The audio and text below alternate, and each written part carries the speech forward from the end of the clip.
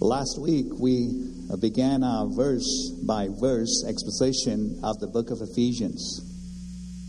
We went through Ephesians chapter 1, verses 1 and 2. And today, I want to pick up in verse 3. But before I do that, let me read verses 1 and 2 again. Ephesians chapter 1, verses 1 and 2. Paul, an apostle of Christ Jesus, by the will of God, to the saints who are in Ephesus and are faithful in Christ Jesus. Grace to you and peace from God our Father and the Lord Jesus Christ. Paul begins verse 1 by stating that he was an apostle by the will of God. God was sovereign over Paul's life, and he is sovereign over our lives. And we can say this so confidently because as we looked into the life of the Apostle Paul, we saw that Paul had nothing to do with his conversion. On the contrary, he was on a carnage to wipe out Christianity from this world. He was going to Damascus with letters to grab anyone associated with Christ, bring them to Jerusalem and kill them. Why would someone with such hatred for Christ and his followers become Christ's followers? In fact, no one in their right mind, and Paul in his right sense, would not have chosen to love Christ if it was not for our sovereign God who chose Saul, opened his eyes to the gospel, and transformed him to bear the name of Jesus. This is why Paul could say, Paul, an apostle by the will of God. Paul then continues in verse 2. Says, verse 1, to the saints who are in Ephesus and are faithful in Christ Jesus. We saw God as the sanctifier of our lives. When a person trusts Jesus Christ as their Lord and their Savior, he or she is justified. God imputes His righteousness, His perfect righteousness. And so when God looks at the person, He sees the perfect righteousness of Jesus Christ, His Son. And so every believer in Christ is a saint continually. Being a saint refers to your position or your standing. It's not based on your performance, both on your good days and on your bad days. You are a saint. You don't become a saint one moment and an ain't another moment, and a saint back again. Being a saint, again, is not a state of being sinless. It is being blameless. And this doesn't mean that because we are saints, now we can live the way we want to. We are to be faithful to the Lord. And we are to be faithful to the confession of our faith. And we are to live like saints, but keep in mind that you don't become a saint because you are faithful.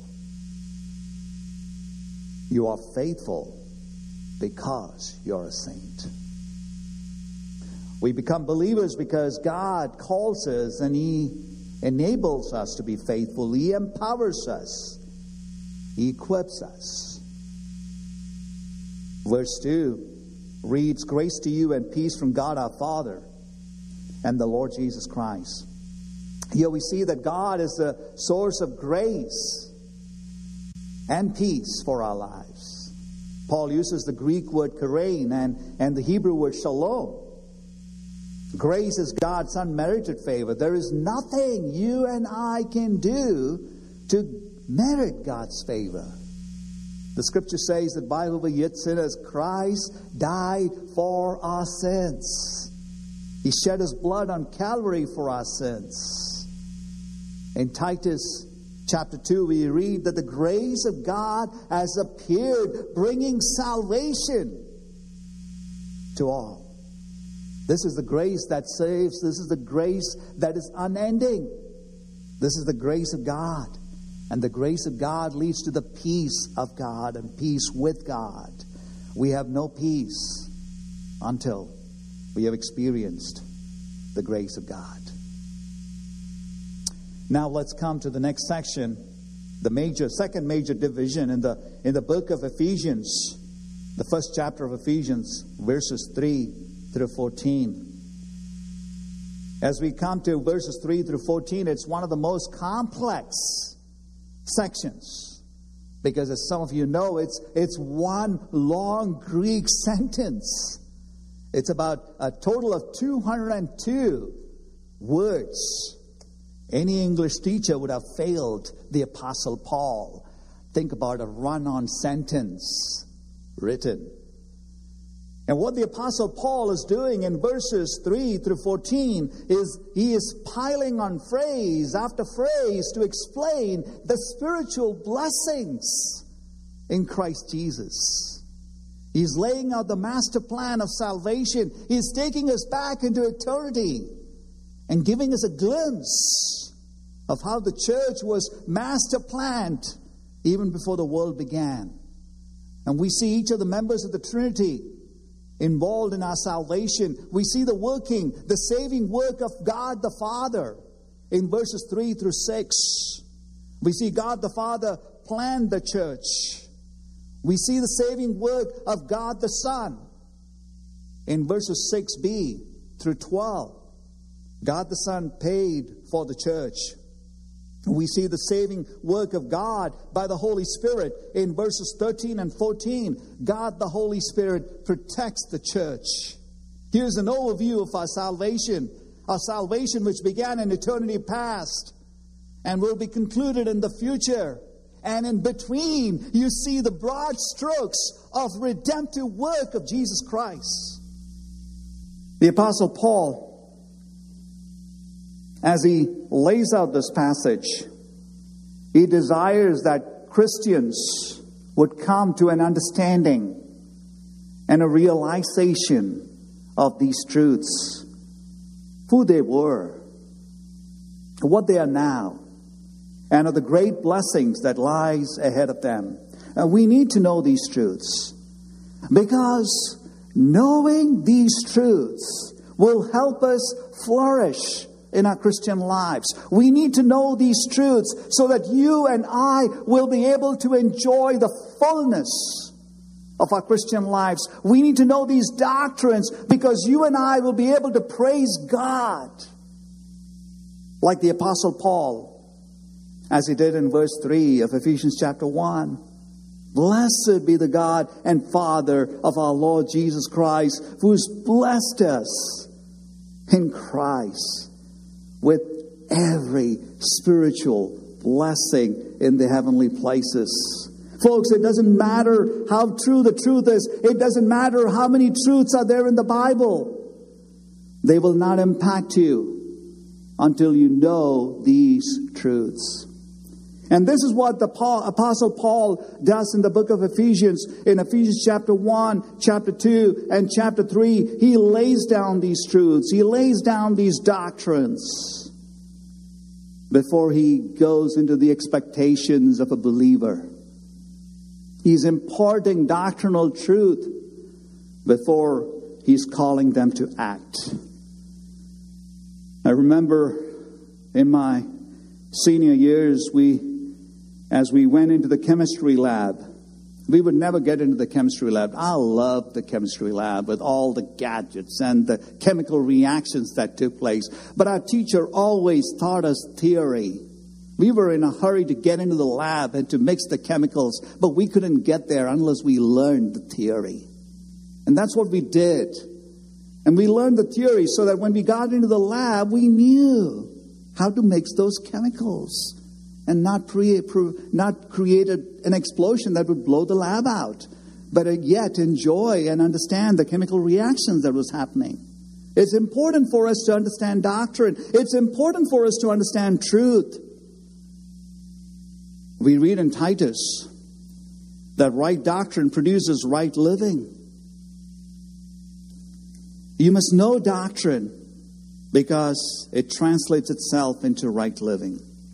And it's due to a lack of the knowledge of the doctrines of the Scriptures that many Christians live mediocre Christian lives. Even our unbiblical actions result from our unbiblical thinking. So we need to know biblical truths. We need to know biblical doctrines that are ours in Christ Jesus. Have you ever been to a circus? I know some of you have. And as you go to a circus, you see the circus elephant. He's got a chain around one of his legs. And there's this huge iron ring and a chain. And you would expect that because there's such a big, huge elephant, to see the chain hooked up to some real piece of concrete or a huge tree or a wall, grounded deep into the wall, into the ground. But it's not. Many times, the chain is just hooked to a wooden stake, and that wooden stake is driven into the ground, about 6 inches into the ground. And that elephant will be there, and he'll go back and forth with the hind leg, and he'll be reaching down and getting that straw and throwing it over the back, and swinging his head happily sideways and going back and forth, and he will always leave that leg up there with the chain tied to it. Now, anytime the elephant wanted to, he could actually pull that chain out of the ground.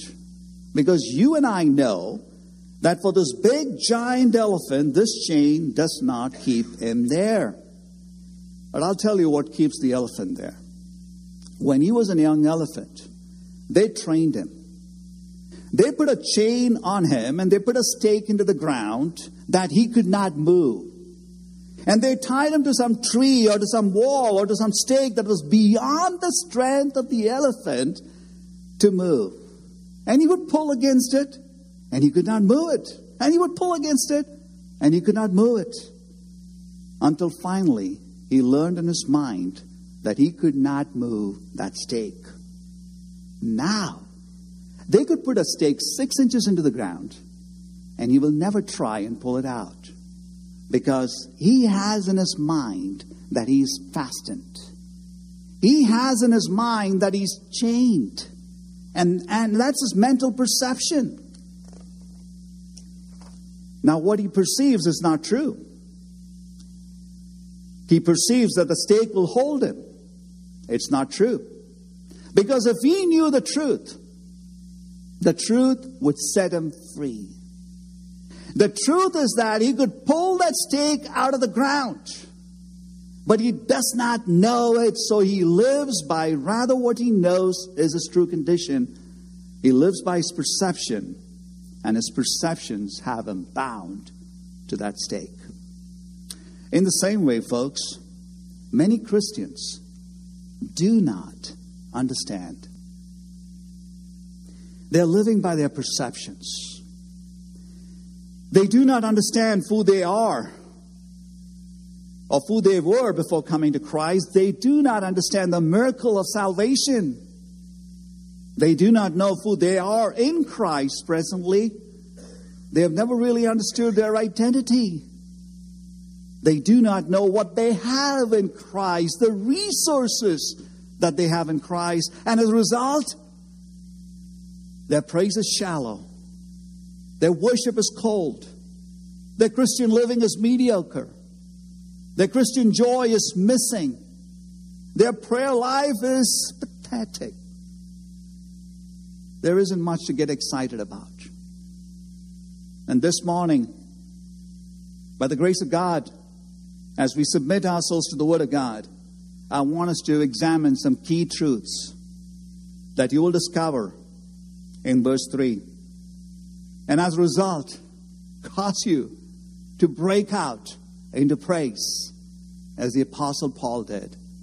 Blessed be God and the Father of our Lord and Savior, Jesus Christ. Let's look at 3 truths that are found in verse 3. Your gift of salvation your spiritual blessings in heavenly places, your identity in Christ. Let's look at the first truth, your gift of salvation. Paul begins, "Blessed be God and the Father of our Lord Jesus Christ, who has blessed us." The word blessed is derived from the Greek word eulogatos, from which we get our English word eulogy. This is what usually you said at someone's funeral. You speak good words of a person. It means speak well of someone. So when we bless someone, we are saying they're good. And in this case here, the Apostle Paul is saying, God is good. As he says, blessed be God and the Father. He's saying, glory to God the Father. He's declaring that everything we have is flowing from God the Father, and so we are thanking Him. Paul is so overwhelmed with these truths that is spoken of in verses 3 through 14, that he cannot contain himself, that he praises God. Folks, in the same way, praise should be characteristic of our lives. Are we so moved by the gospel that we constantly cry out, "Blessed be God and the Father of our Lord and Savior Jesus Christ"? You come to church and you sit here and you sing. Do you sing because you just have to sing? Or do you sing because you want to praise God? When you understand the intensity of what's written here, your hearts will long out and crave to praise God. You'll no longer read your Bibles the same way, because you'll be moved to praise God as you read it. Are you moved to praise God? That God is the giver of all good and perfect gift. And this is what Paul does at Ephesians chapter 1. I mean, he cannot write a verse in the book of Ephesians without God being the source and the epicenter of the foundation of it. I mean, look at this. Look at verse 1. Paul, an apostle of Christ Jesus. Stop right there. Christ Jesus. He continues after giving glory to God. He says, by the will of God. Wait a minute. Again, God. Then he continues in verse 2. Grace to you and peace from God. Again, it's God. And as you continue through the first chapter, you will see that everything is centered around God. Are you God-centered? Is everything you do exalting Christ? Are we praising God? Is He being blessed? Is He being adored in your life? Is He being lifted high? Is He being magnified? Is He being exalted?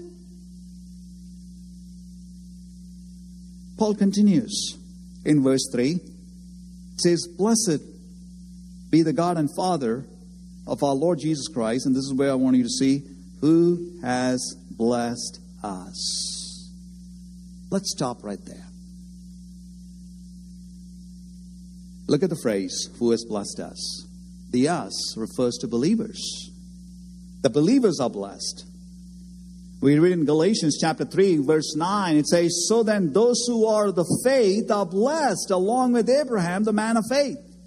All the blessings we read about in chapter 1 are for his children. Those who are heirs, those who were adopted into his family. If you're not a believer, you're not entitled to these blessings. So before we go on through the rest of the verse, I want you to examine your own life this morning. Are you among the us? Are you his child? Are you adopted into his kingdom? John chapter 1 verse 12 reads, to those who believe in his name, he gave the right to become children of God. Are you a child of God? Have you trusted in Jesus Christ as your Lord and your Savior? Are you born again? And if you're a believer, All of these blessings that God has bestowed is upon you. And we see that it has to be from God the Father, because apart from divine intervention, you and I cannot be a believer. We cannot be a Christian. And we know that. You did not find Christ. Christ found you. You did not seek Christ. Christ sought you out. Without God blessing us, we would all perish. You say, why do you say that?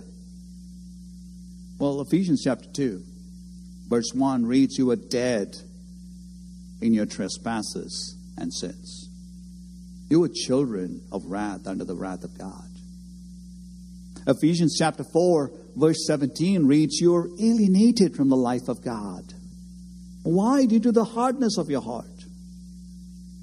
The book of Ezekiel in the Old Testament reads, you had a stony heart, a dead spirit. I mean, you had nothing to bring to God to gain His favor. I mean, if you think you had righteousness to bring to God, the Bible says your righteousness are like filthy rags. Genesis chapter 6, verse 5 reads that your deeds were continually evil. You could do nothing to set yourselves right with God. Jeremiah 17:9 says your heart is deceitful beyond everything else. Who can understand it? I mean, in your natural state, left to yourselves, we all love to sin. We were passionate about evil. We were corrupt. We were full of strife and deceit. Malice filled our heart. We were haughty. We were boastful. We were inventors of evil. We were continually disobedient to our parents. We were foolish. We were heartless. We were ruthless. We loved sexual immorality. We loved sexual fornication. Our lifestyle mocked the institution of marriage. We lived in a cesspool of sin. How could you be born again? You could not. Unless God changed you. Unless God gave you the gift of faith. And here's where the good news comes. The Bible reads in Romans chapter 4, verse 5, that He who justifies the ungodly, the righteous God, looks down upon ungodly man and justifies ungodly man. His faith is counted as righteousness. You and I contributed nothing to our salvation. You cannot be saved by being a good person or trying to do good works. The truth is, you come to God just as you are, receiving mercy from Him. You're taken out of death row and brought to God's grace, and you're given God's grace. God justifying the ungodly. That's why we read in Ephesians chapter 2, verse 4, but God being rich in mercy, because of His great love with which He loved us, even when we were dead in our trespasses, He made us alive together with Christ. Ephesians chapter 2, verse 8 and 9 reads, for by grace you've been saved by faith, through faith, and this is not of your doing. It has to be the gift of God, not a result of works.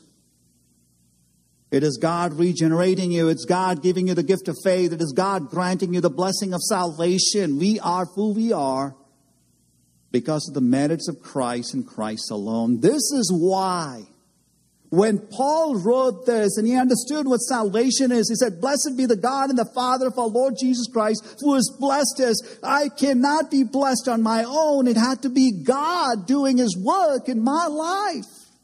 He made me a believer. It was His doing. And so, Lord, I'm so thankful to You. I'm so overwhelmed in my salvation that I say, Lord, thank You. Praise You. Are you praising God this morning?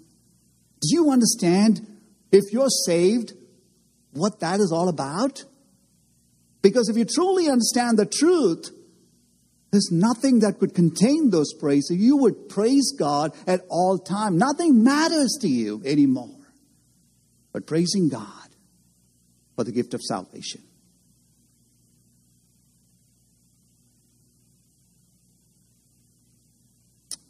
I want us to continue to the next truth in verse 3. You're praising God for your spiritual blessings. Are you praising God for your spiritual blessings? As we continue reading in verse 3, it says, who has blessed us in Christ with every spiritual blessing in the heavenly places. We are blessed with spiritual blessings. Where? In the heavenly places. I want you to read Ephesians chapter 1, verse 20 with me, please.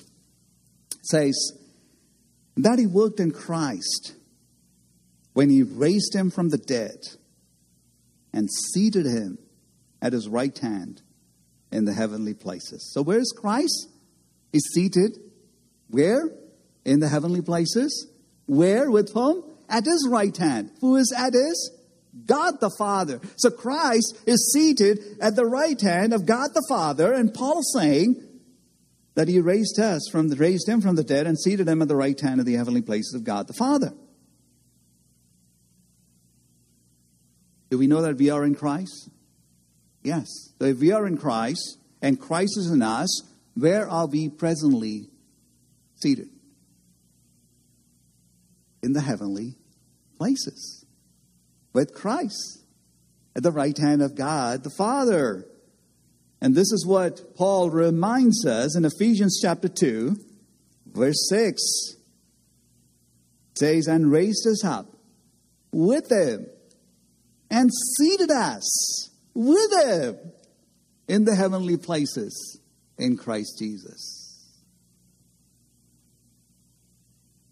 So although we are living in the here and the now, we are citizens of the heavenly kingdom, an eternal kingdom. I mean, if you're a child of God, you're living in heaven right now.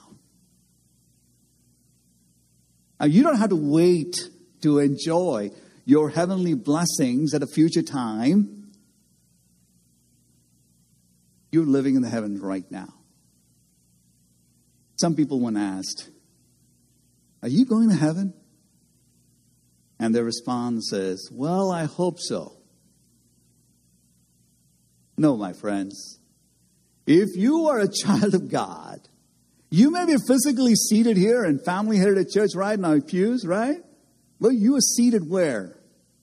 In the heavenly places with Christ Jesus at the right hand of God. We belong there.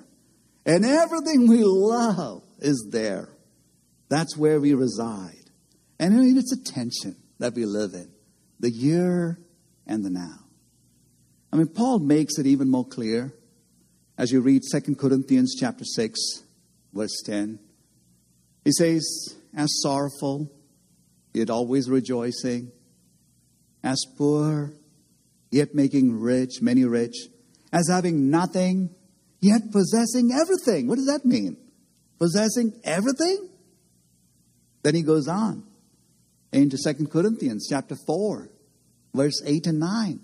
He says, we are afflicted in every way, but not crushed.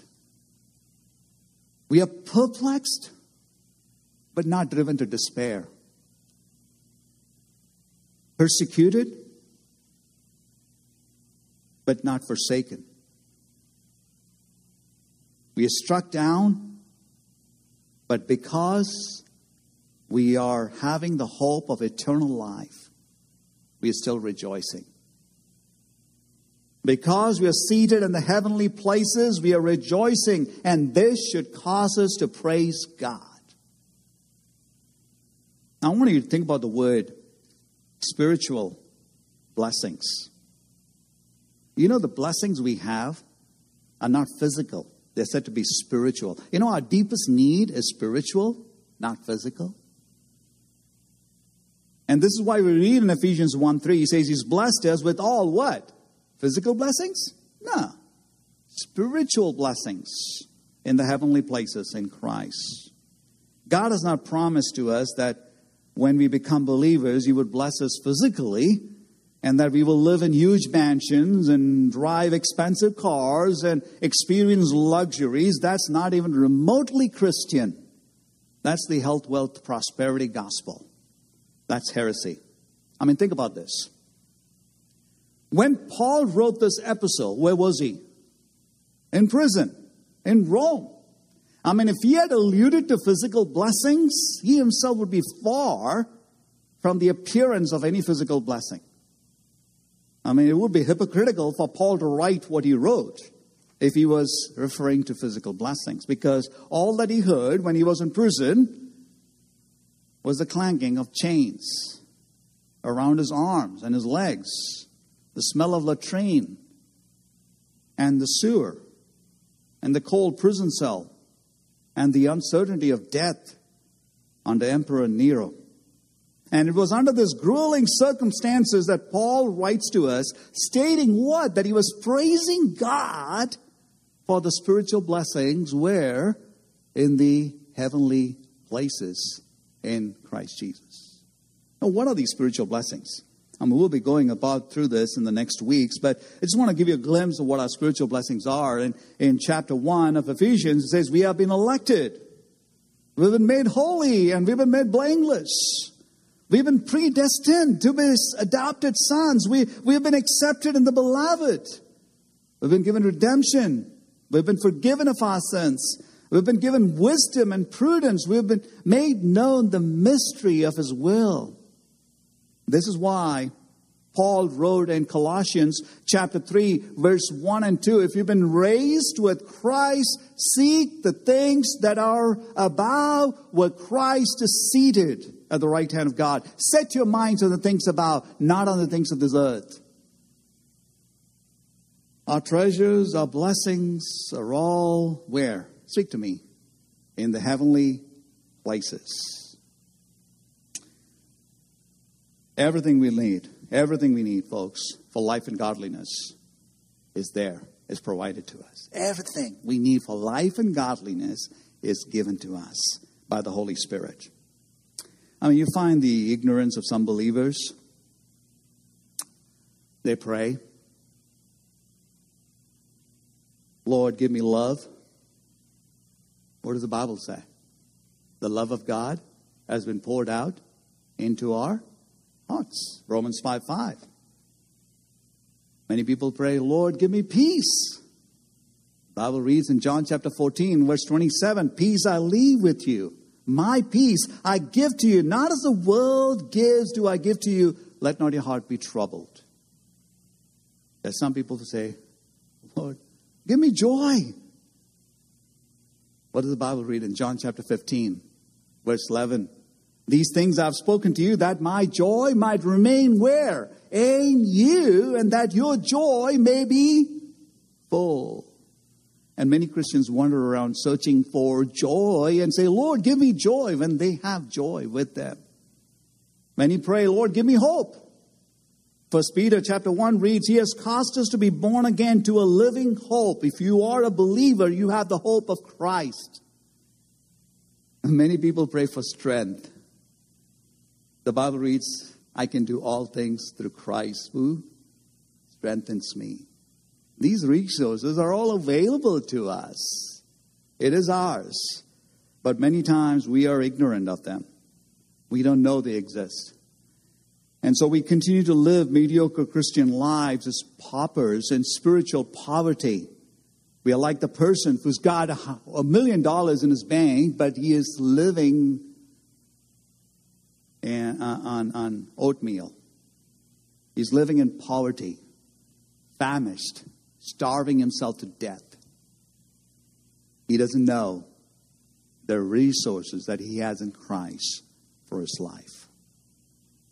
Next, let's come to the third truth that's found in verse 3 of Ephesians chapter 1.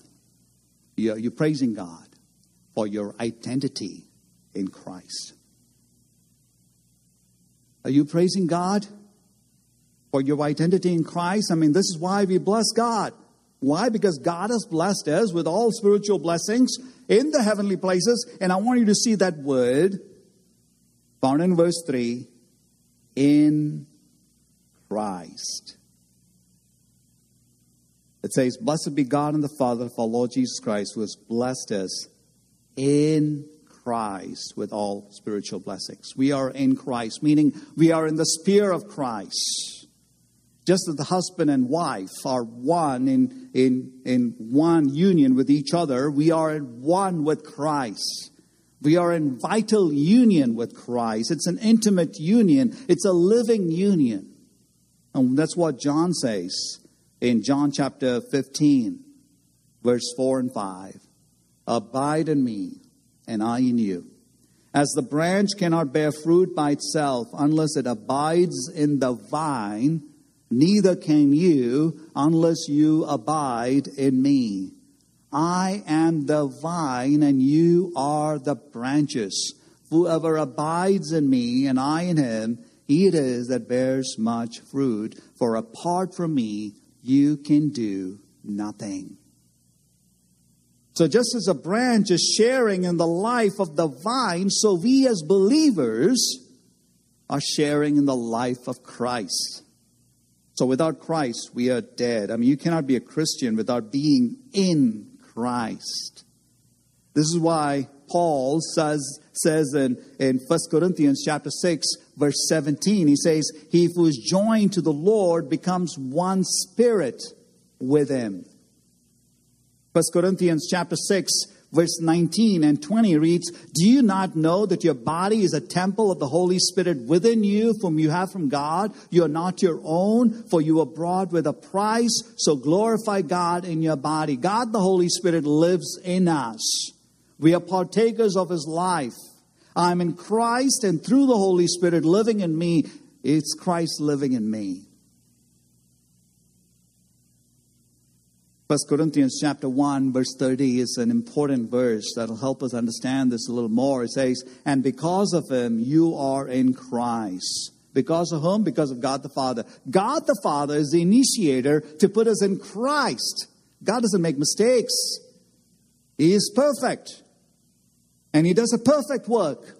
And when we are brought in union with Christ, it's a permanent union. We can never get out of it.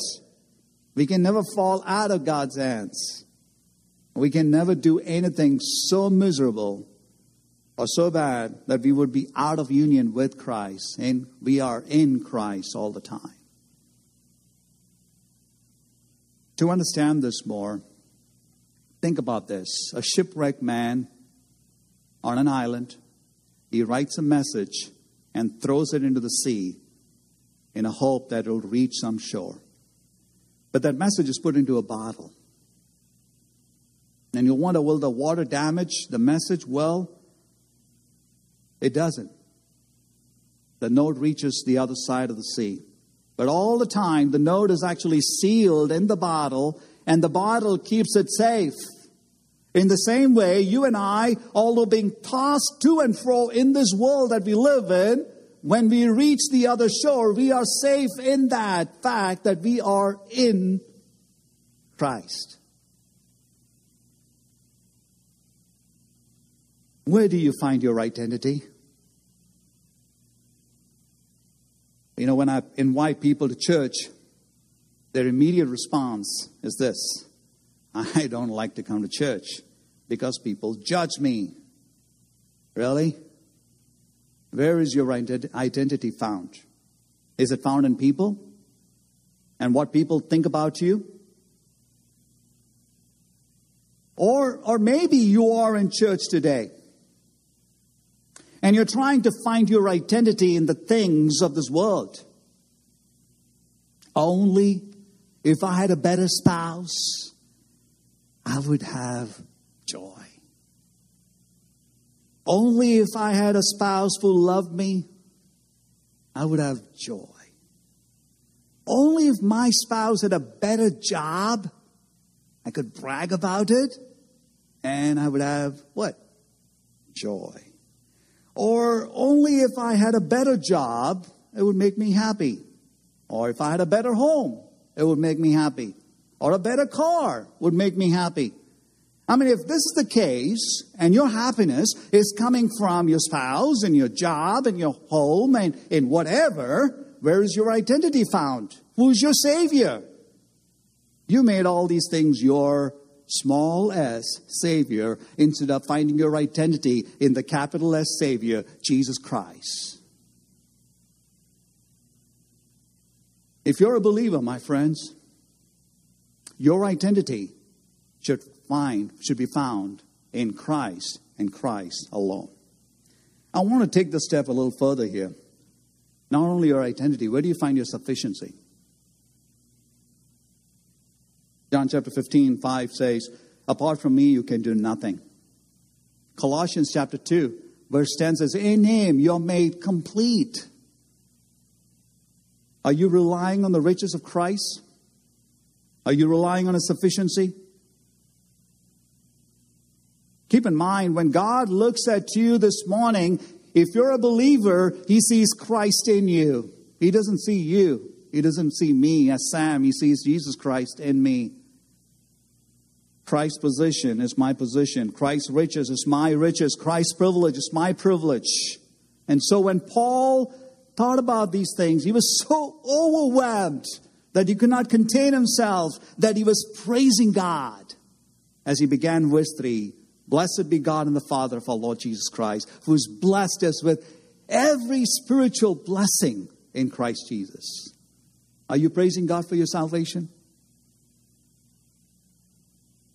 Are you praising God for your spiritual blessings? Are you praising God for your identity in Christ?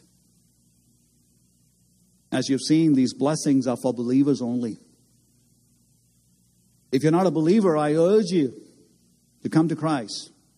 And based on the promises of God's word, if you trust in Jesus Christ and you depend on Him, He will save you.